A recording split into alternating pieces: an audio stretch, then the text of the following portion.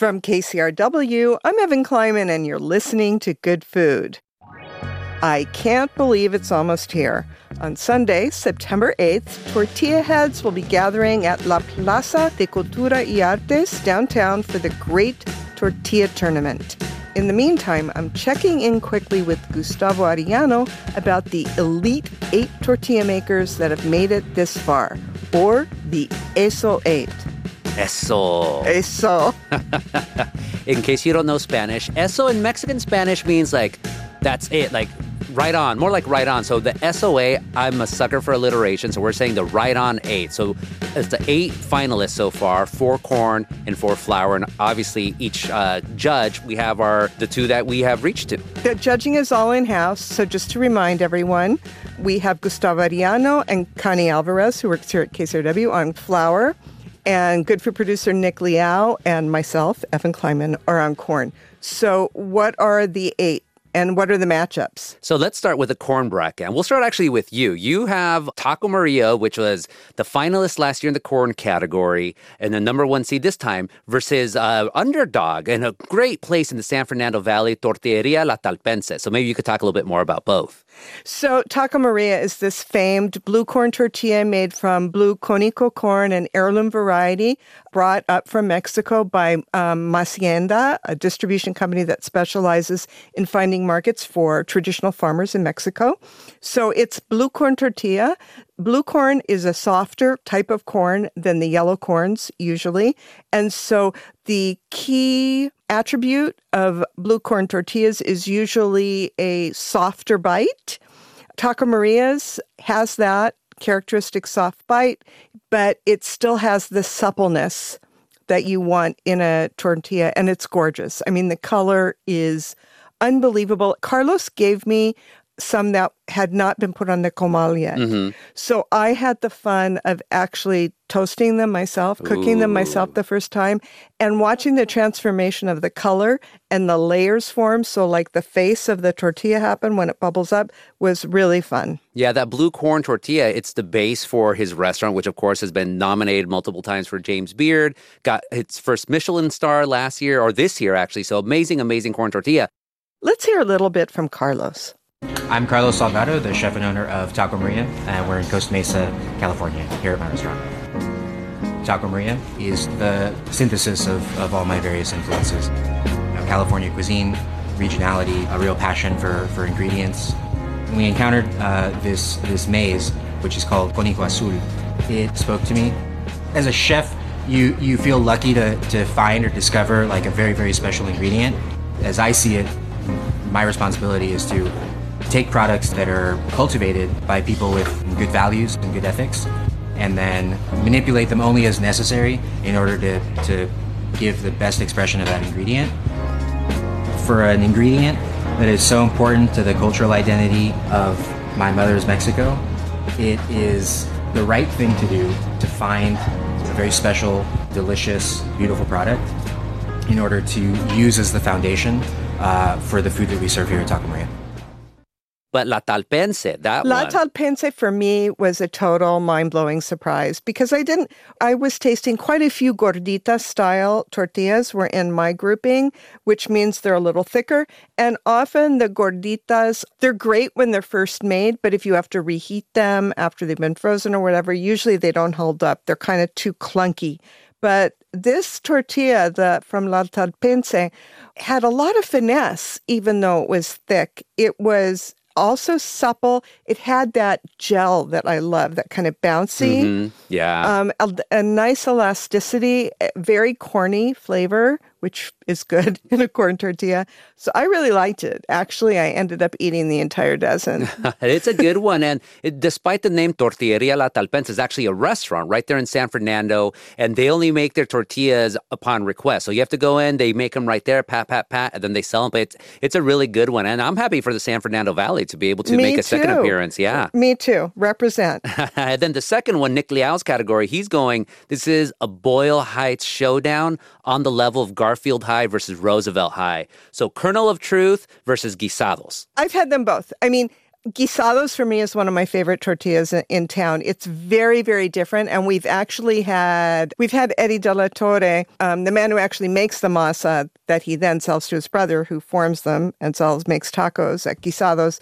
And he was saying how they're made specially for that for a guisado, for a stew. Yeah. And so they're a little bit thicker. Oh, so delicious. But they're really delicious. And they're really gel. They have that marvelous, just teeth-sinking texture. Oh, I love them. Yeah, no, and what I love, guisado, anytime I'm in Boyle Heights, I always have to eat a couple of tacos and it's that tortilla. The stews, the guisos themselves are fine, but that tortilla is almost pillowy. And it's interesting because it's a corn tortilla, so it's smaller and it's gordita, but it has almost this texture to it. You put it best. Gummy, and gummy's not the best way to do it. No, it's like it's a gel that's formed by the starch, and it's just so good. I love their quesadillas too in that. It's like candy. It is like candy. And then that's up against Kernel of Truth, which is this new entrant onto the scene that's become really famed because they're working with a yellow heirloom corn and doing everything in the nixtamalization, and much like Guisados does in the real old way, and trying to do it in a production facility so that they can make a lot. And it's a wonderful entry into the tortilla world of Los Angeles, obviously.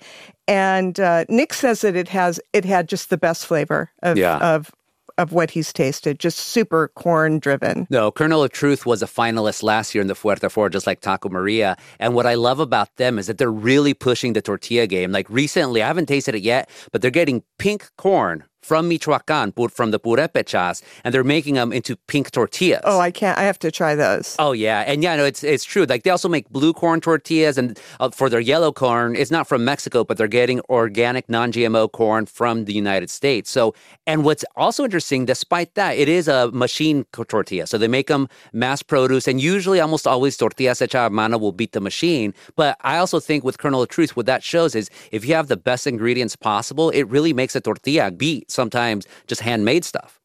So let's go to flour now. So we have the two matchups. Why don't you tell us about them? Yeah, so for flour, on Connie's bracket, it's Sonora Town, which is the champion from last year, versus number 2, Home State. So this is a great matchup because... That's a great matchup. I mean, it's like, I don't even know what to do. How do you match up those two? They're both so good, so different. Yeah, the Sonora style, which of course, thin, big, translucent tortillas versus Tex-Mex style. And what's great about Home State is that it's one of the very, very few Tex-Mex styles tortillas in Southern California. I think in LA it's the only one. And it has this, because Brianna's inspiration is her grandma, she is making it with a very powdery feel because that's what her grandma used to do. She used to roll extra flour at the very end. So when it went onto the comal, you still had that lovely powderiness of the flour. And it is so good. And both those tortillas are just incredible. They're thick. And the great thing, it's also, Sonora Town, woman run, Home State, woman run. True. Like, so Mujeres bringing it back to, the tortilla domain. And what's the second bracket? Yours? That's my bracket. So for my bracket, finalists from last year for Fuerte Four, Burrito La Palma versus a classic, La Monarca. I didn't even know La Monarca made tortillas. This is a funny thing. And part of this is because of KCRW's good food. We made them famous because of their bakery. And I remember when they started off here, West LA, Santa Monica, people, we were explaining or yourself was explaining what pan dulce is, all these different conchas. So now they have a nice little empire, I think 8 or 9 locations. But a couple of years ago, they started offering breakfast tacos and they started making their own tortillas. And they also have them for sale. So they sell them to you raw. So you have to cook them right there. And they're small, but again, going back to ingredients, they use Sonoran wheat. It's really close in approximation to Sonora Town. And actually, when we were at the SO8 last year, it was La Monarca versus Sonora Town. And they were so almost the same that I had to go through 8 tortillas before I finally crowned Sonora Town the winner. So so La Monarca makes a great flour tortilla, but then they're going up against my favorite flour tortilla in Southern California, which is Burritos La Palma. An amazing, delicious tortilla. So, that's what they make. Albert Buñuelos makes them for his small little burritos de birria de res. He also sells them as well. And they're almost Sonora style. It's weird because if you're in northern Mexico, you're going to get the thin style. The one in Burrito La Palma is just a little bit thicker, but more buttery somehow. from Zacatecas. It's funny that you say they're more buttery because the difference between Sonora Town and Burritos La Palma is Burritos La Palma is using lard and Sonora Town is using butter. Oh, really? Yes. Yeah. I don't even know these things sometimes. I just go by the taste, damn it. So that one's a great matchup as well. And again, going back to machine made. So La Monarca makes them by machine because they sell them, they sell them at all their locations. They're usually right there in the front counter. So next time you're getting your concha with your cafecito de olla, get some tortillas. And with Burritos La Palma and their two locations in El Monte and Santana, you have to ask them for sale, but they'll sell them to you. Well, thank you so much. I can't wait till we get to the Fuerte Four. Fuerte Four. And remember, folks, kcrw.com/tortilla for all your tortilla info. And RSVP, let us know if you're coming to the contest, which is the 8th of September. At La Plaza near Olvera Street, right next to Union Station. All LA, all wonderful. I've been talking to Gustavo Arellano about the Great Tortilla Tournament. Please RSVP at kcrw.com/tortilla, just so we know to expect you. Many of you are diehard corn tortilla freaks, but did you know that there's a scientific process that makes your tortillas more delicious and nutritious? After the break, a deep dive into nixtamalization. That's when good food returns. Here Be Monsters is a podcast about, it's about a lot of things. It's about faith and doubt, love and loneliness, optimism and grief. It's a podcast about the things that frighten us and the things that we can't get out of our heads. Here Be Monsters, KCRW's podcast about the unknown. New episodes out now. Listen wherever you get your podcasts. We're back on KCRW's Good Food. I'm Evan Kleiman. When you bite into a taco, huarache, or a fresh corn tortilla, you're tasting the results of an ancient chemical process that dates to 1500 BCE. In 2016, the science podcast Distillations took a deep dive into the process known as nixtamalization. Rigoberto Hernandez reported from Philadelphia.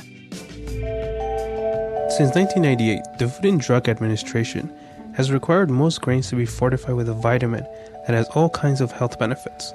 The list includes breakfast cereals, breads, rice, pasta, cookies, and crackers. And it's been especially beneficial for developing fetuses. A new study from CDC researchers found that since fortifying products with folic acid became a national health policy, rates of serious birth defects have dropped. It was a huge public health victory for the FDA. Neural tube defects dropped by 35%. 1,300 babies a year were saved from these debilitating birth defects. The idea was that these grains were so pervasive in our diet that we'd all benefit from the added folic acid, and pregnant women could count on getting it even if they weren't taking prenatal vitamins. Except a growing part of the population was left out. I talked to Cynthia Pellegrini over the phone. She's with the March of Dimes, a nonprofit that advocates for the health of mothers and their children. What we saw over the late 90s and the 2000s was that those neural tube defect rates remained persistently higher in the Hispanic population. What our working hypothesis became was wheat flour was not a staple of the diet. The corn masa flour was the grain staple, and that was not being fortified. So why didn't the FDA allow fortification of corn tortillas? It comes down to a cultural oversight and a hidden chemical process that some experts think predates the Aztecs. It's called nixtamalization. It's a pretty simple alkaline process where calcium hydroxide is added to the water the corn cooks in. And for years, the FDA was worried that it wouldn't play nice with the added folic acid. So as soon as the water comes to a boil, then I add the calcium hydroxide, the cal, which is food grade. This is Ben Miller. He's something of a celebrity chef in Philadelphia. We're in the kitchen of South Philly Barbacoa, the restaurant he runs with his wife, Christina Martinez. The walls are bright yellow and covered with paintings from a local artist, and dried chili peppers in pots hang from the walls. They are known for opening early, like 5 a.m. early, being extremely loyal to the workers and locals who eat here, and their seriously delicious corn tortillas. It turns out that they are so delicious because Ben and Christina painstakingly make them from scratch. And it's because they make their tortillas from scratch that they have to practice the ancient art of nixtamalization. And they're the only restaurant in Philly that does it. This is Christina. the co-owner of South Philly Barbacoa. Sadly, most Mexican restaurants use tortillas that kind of taste like plastic.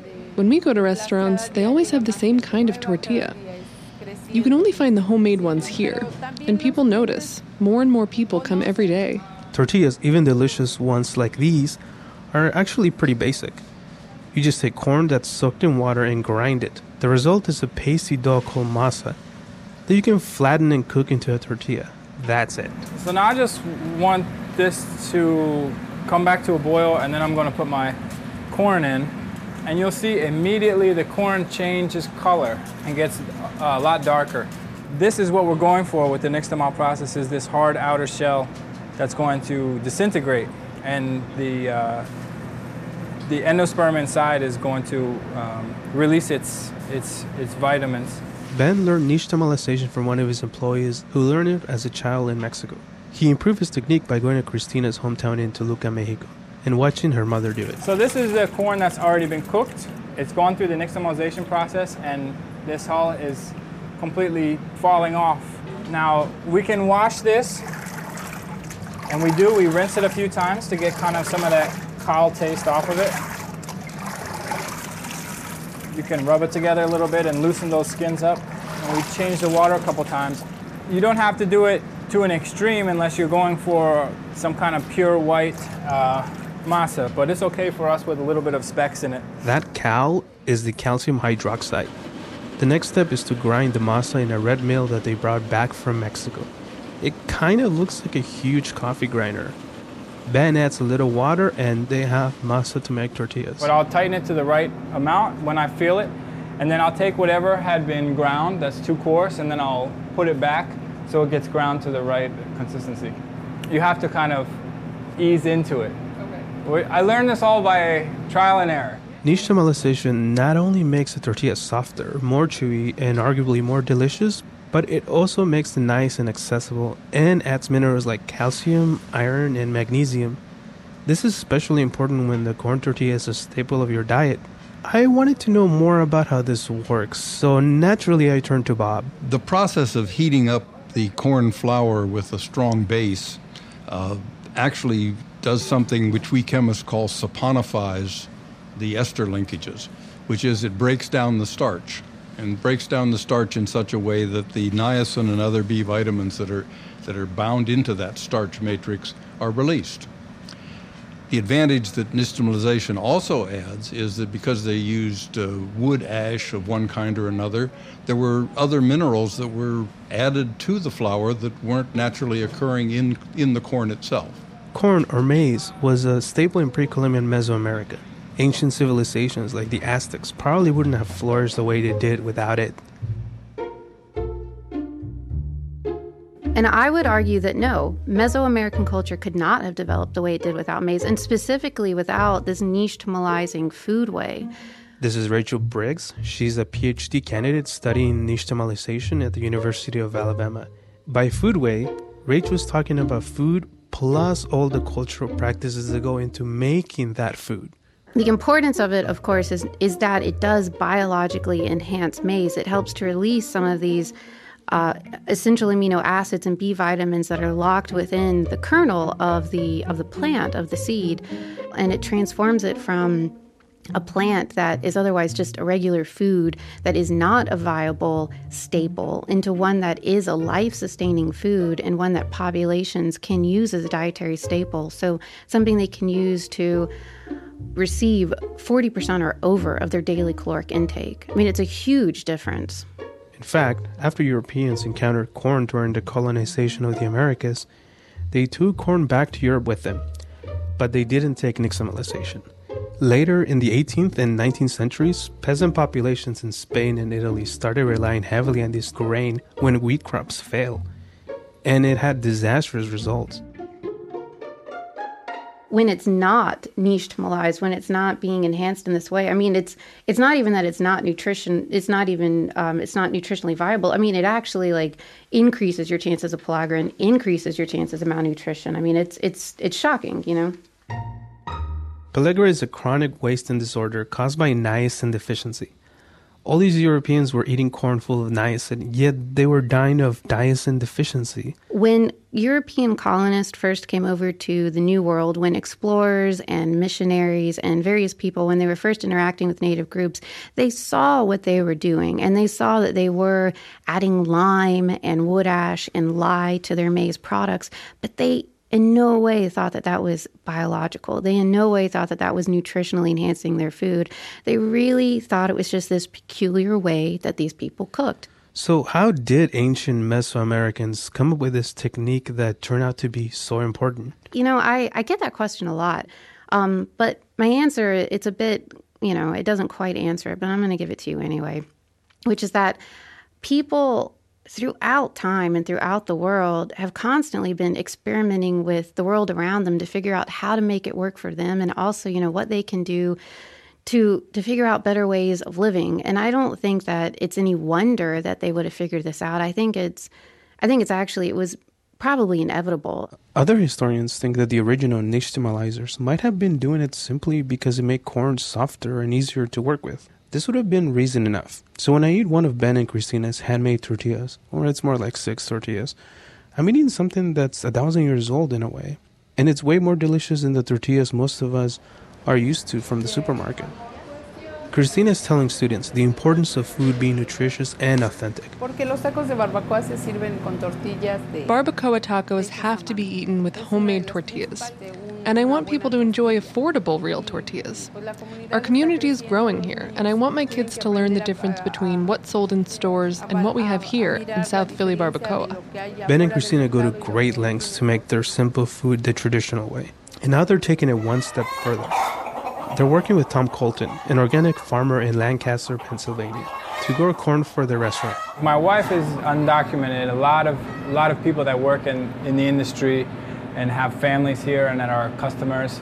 By us pushing the culture forward and trying to raise the level of the food and represent what it is, we're trying to show that how much things are to offer with this community here. Ben and Tom are planning to buy their corn from the Zapatistas, an indigenous leftist group in southern Mexico.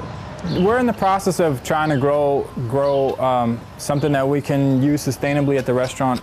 We did a test batch of 8 different varieties at the farm this year, and to see what would take. And but that's why they call it slow food. It's like this doesn't happen, quickly. It's a few years project. It's a relationship that we have over a number of years, and we're not in a rush. We're taking it step by step.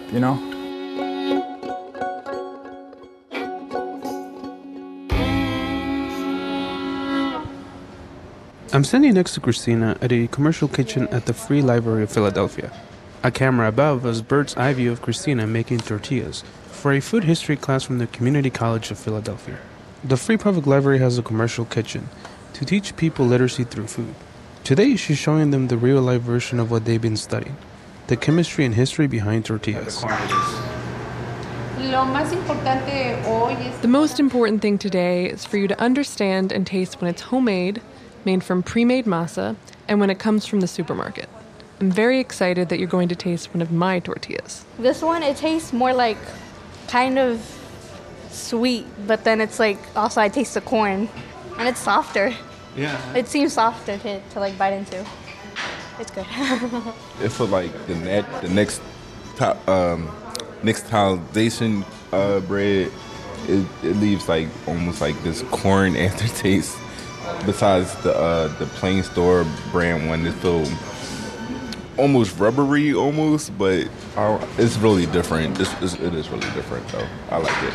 And it's all because of nixtamalization. But this very process that Christina and Ben used to make their food more wholesome and delicious is also what has made the FDA worry about fortifying corn tortillas with folic acid. I talked to Michael Dunn over the phone.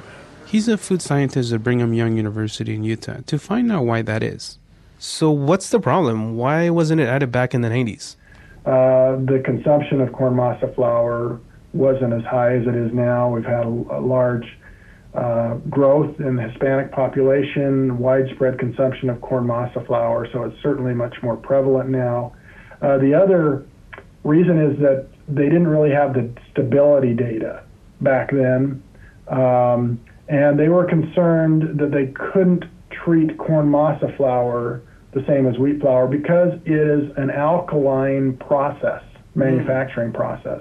So they didn't know how it would behave in corn masa flour. And so that was why they were very anxious for a lot more data. For the past 3 years, Don has been experimenting with adding folic acid in corn-based products to prove to the FDA that it is not a dangerous process. He sent his results last fall, and they proved that adding the folic acid to corn tortillas that have gone through the nixtamalization process doesn't cause problems. The folic acid remains stable. And in April in 2016, the FDA started recommending that corn tortillas be fortified with folic acid. This mechanism of fortification of staple food items, I think, is a good safety net to try to help as many people as possible. Yeah, I had never heard of nixtamalization. I mean, the only way I ever ate corn was boiled fresh corn, and that was it. Mm-hmm. So discovering this, that there was a whole kind of culture and civilization behind a certain food, was fascinating. Yeah, and I'd say the same thing is the corn products that I ate growing up were boiled fresh corn or canned corn sometimes, and then popcorn. But that's basically an excuse for eating butter and salt. The corn doesn't have much flavor in that case. The Mesoamericans had to deliberately nixtamalize their food, but nowadays for us, we don't have to do anything. The food comes in a way pre-fortified with vitamins and minerals. So it's a hidden world that I think nixtamalization and this kind of podcast opens up to us again. For Distillations, I'm Mikal Meyer. And I'm Bob Kenworthy. Thanks for listening. So many thanks to the excellent Distillations podcast for sharing the story with us. Each episode of Distillations takes a deep dive into a moment of science-related history to shed some light on the present. After the break, a visit to a chicken beauty pageant. Yes, you heard me right. Don't go anywhere. Welcome back to Good Food on KCRW. I'm Evan Kleiman. Now I want to revisit one of my favorite segments we've ever done on Good Food. In 2013, contributor Gideon Brower reported for Good Food from an event that's been called the Westminster Dog Show for Exotic Chickens. It's the Seaside Feather Fanciers Spring Fling, and it takes place in Ventura. It's one of a handful of festivals across the United States where exotic chickens are judged on their appearance. Gideon went to find out exactly what happens at a chicken beauty pageant.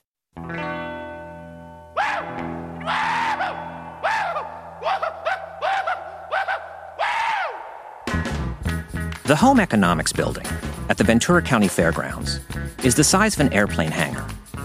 On this day, in mid-April, it's completely filled with fowl. About 700 cackling, clucking, squawking, crowing birds are lined up in rows of individual wire coops stretching the length of the building. There are some ducks, a smattering of geese, a few turkeys. But mostly there are chickens. Not common barnyard chickens, rare chickens, fancy chickens, hundreds and hundreds of exotic chickens. She could use a little bit more body, but where she's lacking is in that dark color down there, the other part of her wing. That is going to put her out, but she was still fifth best. The Seaside Feather Fanciers Poultry Show is a competition, a beauty pageant that pits bird against bird. Donald Barger is one of the judges. She's a nice bird. She's been catching my eye all morning. As at other beauty pageants, these chickens are judged for looks, style, charisma. The difference is that unlike Miss America contestants, the chickens don't appear interested in the outcome of the contest or even aware that they're in a contest at all.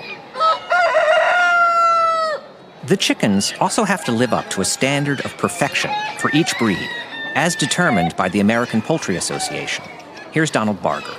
The book tells what the shape of each body part should be, and then we judge them against the perfect bird and place them accordingly to how they fall in that point system. For some birds, a poor showing here could be a real problem. John Barca has been raising show chickens for more than 30 years. He says he doesn't eat his birds, usually.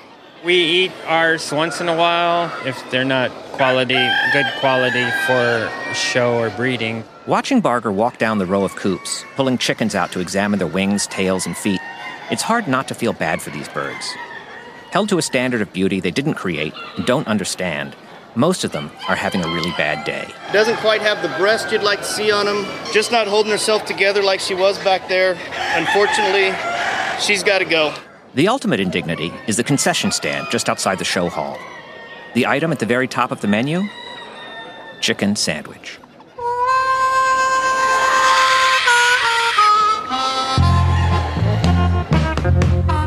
If you don't know much about show chickens, there's a lot to learn. There are dozens of breeds. Birds of every size and color. Solid, spangled, speckled, mottled. Fluffy white silkies look like manic collections of stray cotton balls. The Polish breed, with its crest of wild feathers, resembles a mid-'80s Tina Turner. Some breeds have long, colorful tails. Others have legs so densely feathered they look like overgrown Ugg boots. Some breeds I have to look twice to see which end is which. Peggy Ayton has been exhibiting chickens since she was a child. She showed me her houdan, a black and white bird with a head like a feather duster. She looked like her head exploded. Yes. It's called a crest, but it's a big headdress of feathers on her head. And then she also has a beard, which are the feathers under the chin. And then she has feathers up around her eyes. Right now, the current trend is Sumatras. And it's a breed of birds that trace back to their jungle origins more recently than many of the other breeds do. So that's a hot chicken right now. Peggy's wearing an apron with pictures of chickens on it. Across the room, Christine Heinrichs has chickens embroidered on her denim jacket and a shirt that asks, "Have you hugged your chicken today?" She's the author of a book about how to raise chickens. It's called How to Raise Chickens. Her latest article is about the wild fowl of Rapa Nui. The chickens of Easter Island, which are evidence that there was contact with prehistoric Polynesia because that's where they came from. The relationship between man and chicken goes back a long way, and it's more complex than you might think. With some animals, it's easy. People hate rats. People love horses. Chickens seem to excite passions on both sides.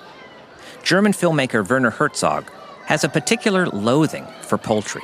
The enormity of their flat brain, the enormity of their stupidity is just overwhelming. On the other hand, poet Robert Frost wrote a long ode to his own beloved chicken. Christine Heinrichs includes it in her book. Such a fine poet ought to go all coiffured to a winter show and be exhibited and win. The answer is, this one has been. The younger exhibitors at the fair, like an 11-year-old 4-H member named McKenna, feel just as strongly. I love my chickens. When it gets dark, I flip them upside down and I rock them to sleep. They're my little babies.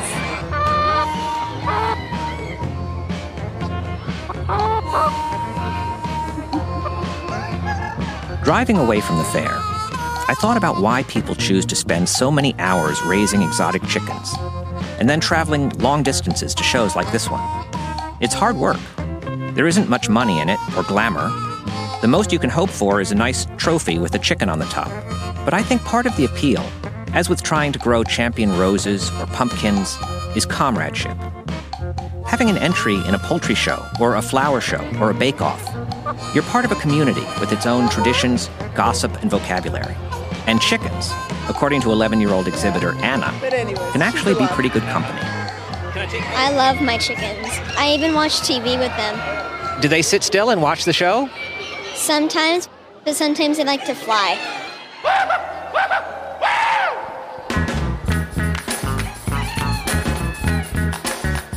If you're thinking of raising show chickens yourself, Peggy Ayton says there's plenty of room for you at the next poultry show. There is a chicken here for everybody. If you like lots of feathers, there's that. You want the sleek look, there's that. that. You want the foo-foo headdresses with the crests? We've got those. We can find you a chicken. Just keep on stuck. Just keep on stuck. Just keep on stuck. Just keep on stuck. For Good Food, I'm Gideon Brower. That was Gideon Brower. In 2013, he reported from the Seaside Feather Fancier's Spring Fling in Ventura. Speaking of which, perhaps you've heard of Popeye's fried chicken sandwich. To me, it's a sign of America's longtime obsession with juicy brine chicken encased in a highly seasoned, craggy crust. Well, on the other end of the spectrum is karaage, or Japanese fried chicken, with its subtle marinade and light, delicate breading.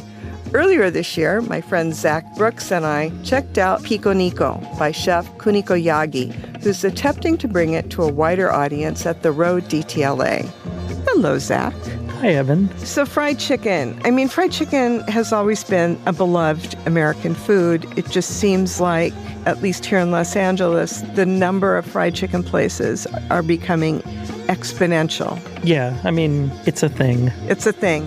And now it's a thing that we can divide up into 3 categories, I guess. Standard American fried chicken. All right. I'm with you so far. Nashville hot chicken. And then Japanese fried chicken, which has always had a place here in Los Angeles. Sure, like you mean karaage. Yeah, karaage is the Japanese tradition of frying chicken. Usually it's boneless chicken. Often it's been marinated in something umami-esque.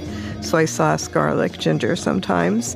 And then it is dusted with potato starch, which gives it a different kind of crisp and crunch than American fried chicken, which is usually dredged in flour.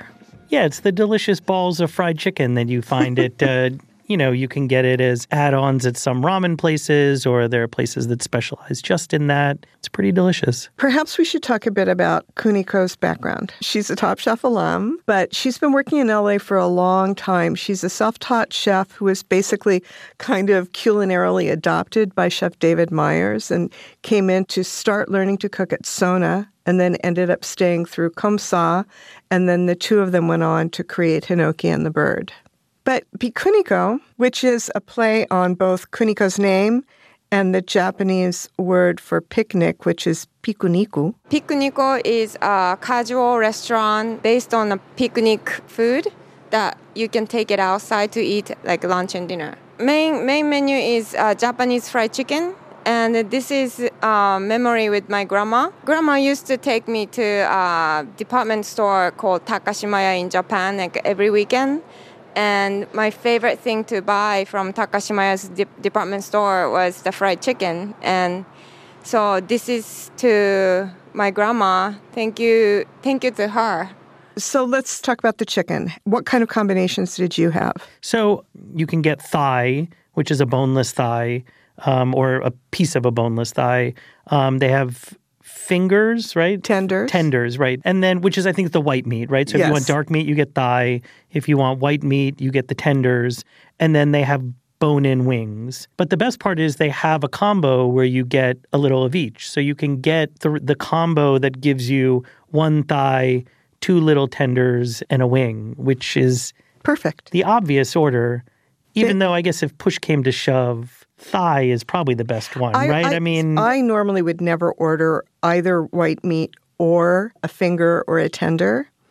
But I have to say that was some of the most delicious white meat chicken I've had in quite a long time. It was just perfect. So juicy. So let's talk about the texture of this chicken. It was crisp more than craggy. It doesn't have a ton of batter. Let's hear a little more from Kuniko about that. My fried chicken is not just traditional Japanese fried chicken, but I made a hybrid between Southern style American fried chicken and Japanese chicken. I like American fried chicken being really crispy on the outside crust. Japanese fried chicken is not always really crispy, so I made that to be crispy crust. But I love the marinade, the base of the Japanese fried chickens. Japanese don't necessarily use buttermilk and stuff, but we use soy sauce and ginger and garlic and sake. And we tend to use potato starch for crust But potato starch is not a thick bind or thick crust that you can crunch to bite into. So I added organic brown rice flour to it.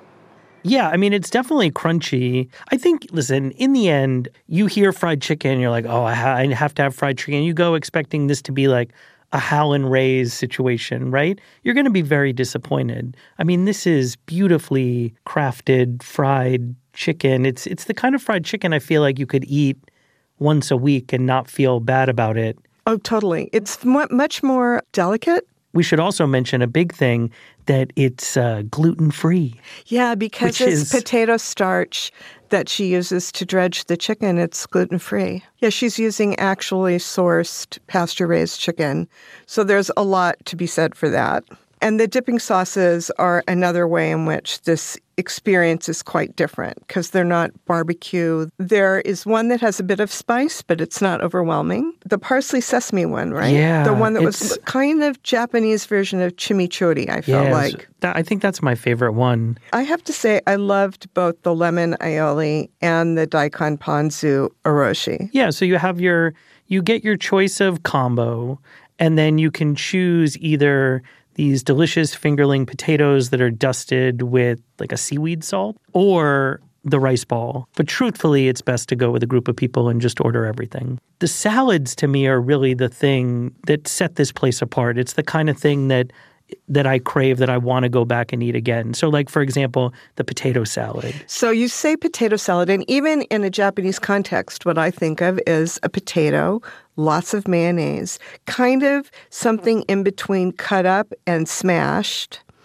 with a bit of a sesame taste and some broccoli thrown in there. And this is kind of that, but she uses Japanese sweet potatoes. Which makes it completely different. It makes it something that I actually like because I'm not a huge potato salad fan. It's so delicious. And it's so good. It's the best. It's my favorite potato salad I've ever eaten.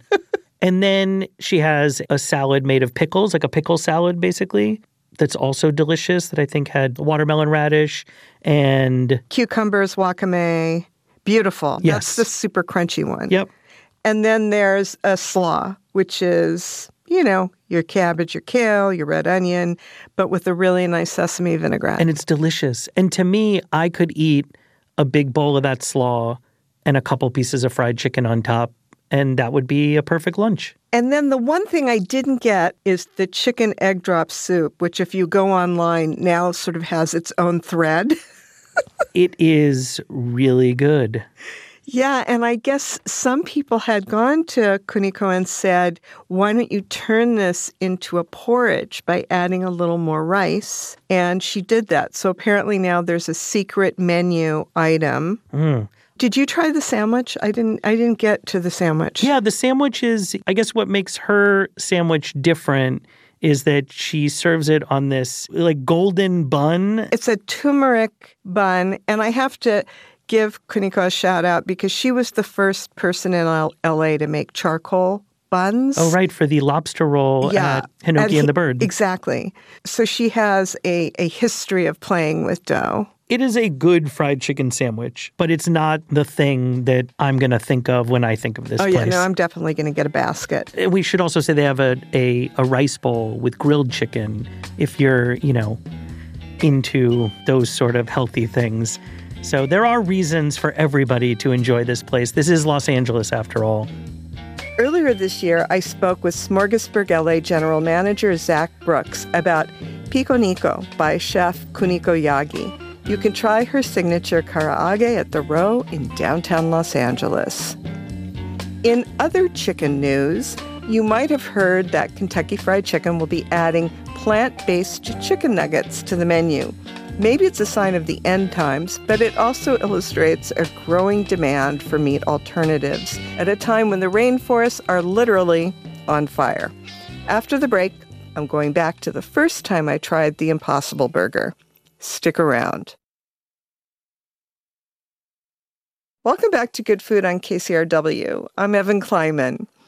The Amazon rainforest is burning, largely a direct result of ranchers clearing land to raise cattle. As environmental concerns grow, some diners are turning to plant-based meat alternatives, such as the Impossible Burger. In 2017, I tried the plant-based patty for the first time at Crossroads Kitchen, an upscale vegan restaurant in West Hollywood. In light of the current news, I wanted to play it for you again. Scott Jones. That's easy enough, right? Scott Jones is executive chef of Crossroads Kitchen. I went to the vegan restaurant on Melrose to taste the Impossible Burger, the latest beef poseur that's on the menu at a handful of restaurants in California. It's supposed to have the mouthfeel and visual cues of meat, like bleeding. So we're serving it in a classic Southern California style on a plant-based bun, lettuce, tomato, onion, and then our special sauce that we make that's all plant-based, including the coconut-based Follow Your Heart cheddar cheese that is a great product and melts. We heard about the Impossible Burger from so many people. In New York, David Chang is a fan, and in San Francisco, Chris Cosentino made, quote, beef, unquote, tartare from this stuff. So we had to taste it for ourselves. The burgers have arrived, the Impossible Burgers. Okay, so I will first of all say, as a person with a highly trained nose, that the flavor wafting in here is not the flavor of beef, but it is kind of the flavor of a gravy product. Looking at the burger from the side, where you can see the cooked burger and the cheese, melted cheese draped over, and then the charred bits of bun, I will say that it looks indistinguishable from a hamburger. Okay, let's taste. I have to say, it's surprisingly good. Well, 12 years ago when I started doing this and I got introduced to Tal Ronan, and I had a restaurant with Chrissy Hine from the Pretenders in Akron, Ohio called The Vegetarian, which was the Midwest's first plant-based upscale restaurant with a full bar and bar program. And, Michael Simon looked at me and actually called me and said, "What are you doing?" Tal Ronan is the chef and founder of Crossroads, and Michael Simon is a celebrity chef who owns lots of restaurants in the U.S. I said, "You need to lay down the bacon. Relax." As a chef and having two other animal protein-based restaurants at the time that I opened the restaurant with Chrissy and being all plant-based, I was a hard sell. I spit a lot of things out, but they've come a long way. The mass of people requesting it has grown exponentially. Absolutely, and minds have opened. We don't say the word vegan here at Crossroads, nor do I speak about it, because it comes with a lot of baggage. People shut their minds off right when you say vegans. Instead of saying, plant-based, where people can wrap their heads around it a little bit better. Now that we've tasted the Impossible Burger, let's consider how it was made. I invited two UCLA professors to join me at Crossroads to break down the science, Amy Roat and Jenny J. We got them a couple of burgers for their troubles. So, Amy, the thing that makes this burger different from what I've read is the addition of something called heme. What is that? So heme is a cofactor of a protein like hemoglobin, also hemoglobin that's found in our blood. But the protein engineered for the Impossible Burger is like hemoglobin that's produced by yeast. And this is important for nitrogen fixation because having oxygen around inhibits the efficiency of the nitrogen fixation process, which is important for the plant. So having this heme, which has a really high affinity for oxygen in the like hemoglobin, makes it better for the plant. And it also imparts this color and also slightly metallic flavor to the Impossible Burger. So first of all, who knew that plants had a type of hemoglobin? Yeah, it's important for nitrogen fixation because it binds with very high affinity to oxygen, and the oxygen limits the nitrogen fixation process. Because when I was reading about the burger and I heard about heme, I thought to myself, if we're eating hemoglobin in this heme form, then aren't we really eating a form of meat? But now I understand that it's a different type. Yeah, and then I guess in addition to fully answer your question, there's also molecules from wheat that are important for the basic foundation structure of it. Coconut fat as well, which like many types of meat fat has saturated fats, which melt at a higher temperature. So that's important for creating pockets of fat in the burger, similar to a beef burger. Has a nice brown, crispy edges. And if you peel away the bun, it also seems to have a little bit of a fibrous appearance. It's pretty close. It's the closest I've ever seen. What about you, Jenny? You're a veteran. For me, it's been a while since I've had a beef burger, but it fits my memory exactly. I think it is right on. How long has it been? Well, 25 years.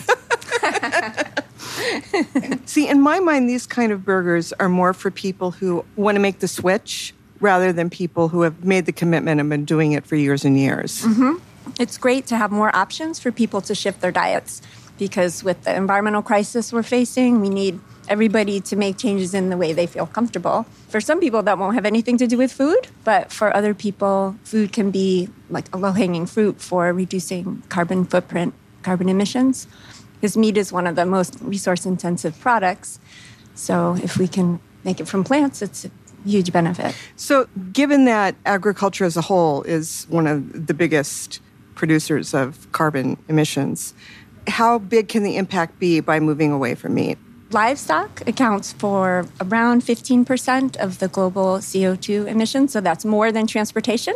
A lot of times when we think about carbon footprint, we mostly think of transportation, but actually just livestock alone accounts for a huge fraction of that. There are papers showing that we need to have dietary shifts in order to meet the Paris climate targets. And now we see that achieving that is going to require a lot of personal commitment from everyone. But agriculture in general is part of this huge carbon footprint. So given that it's still made from plants, I mean, we have to eat something, right? So there is still a carbon footprint. Absolutely. But when you grow an animal for food, you feed it the whole time it's living. So you're growing plants, and 85 to 90% of that energy that the animal is consuming goes to its metabolism, just its daily life, or it might be lost in manure, or it might make parts of the body that we're not interested in, skin and bones and things. So it's only a small fraction of energy from the plants that is actually converted to energy that we would then eat. So that's why it's thought of as a wasteful process, because of all of the feed that goes into it.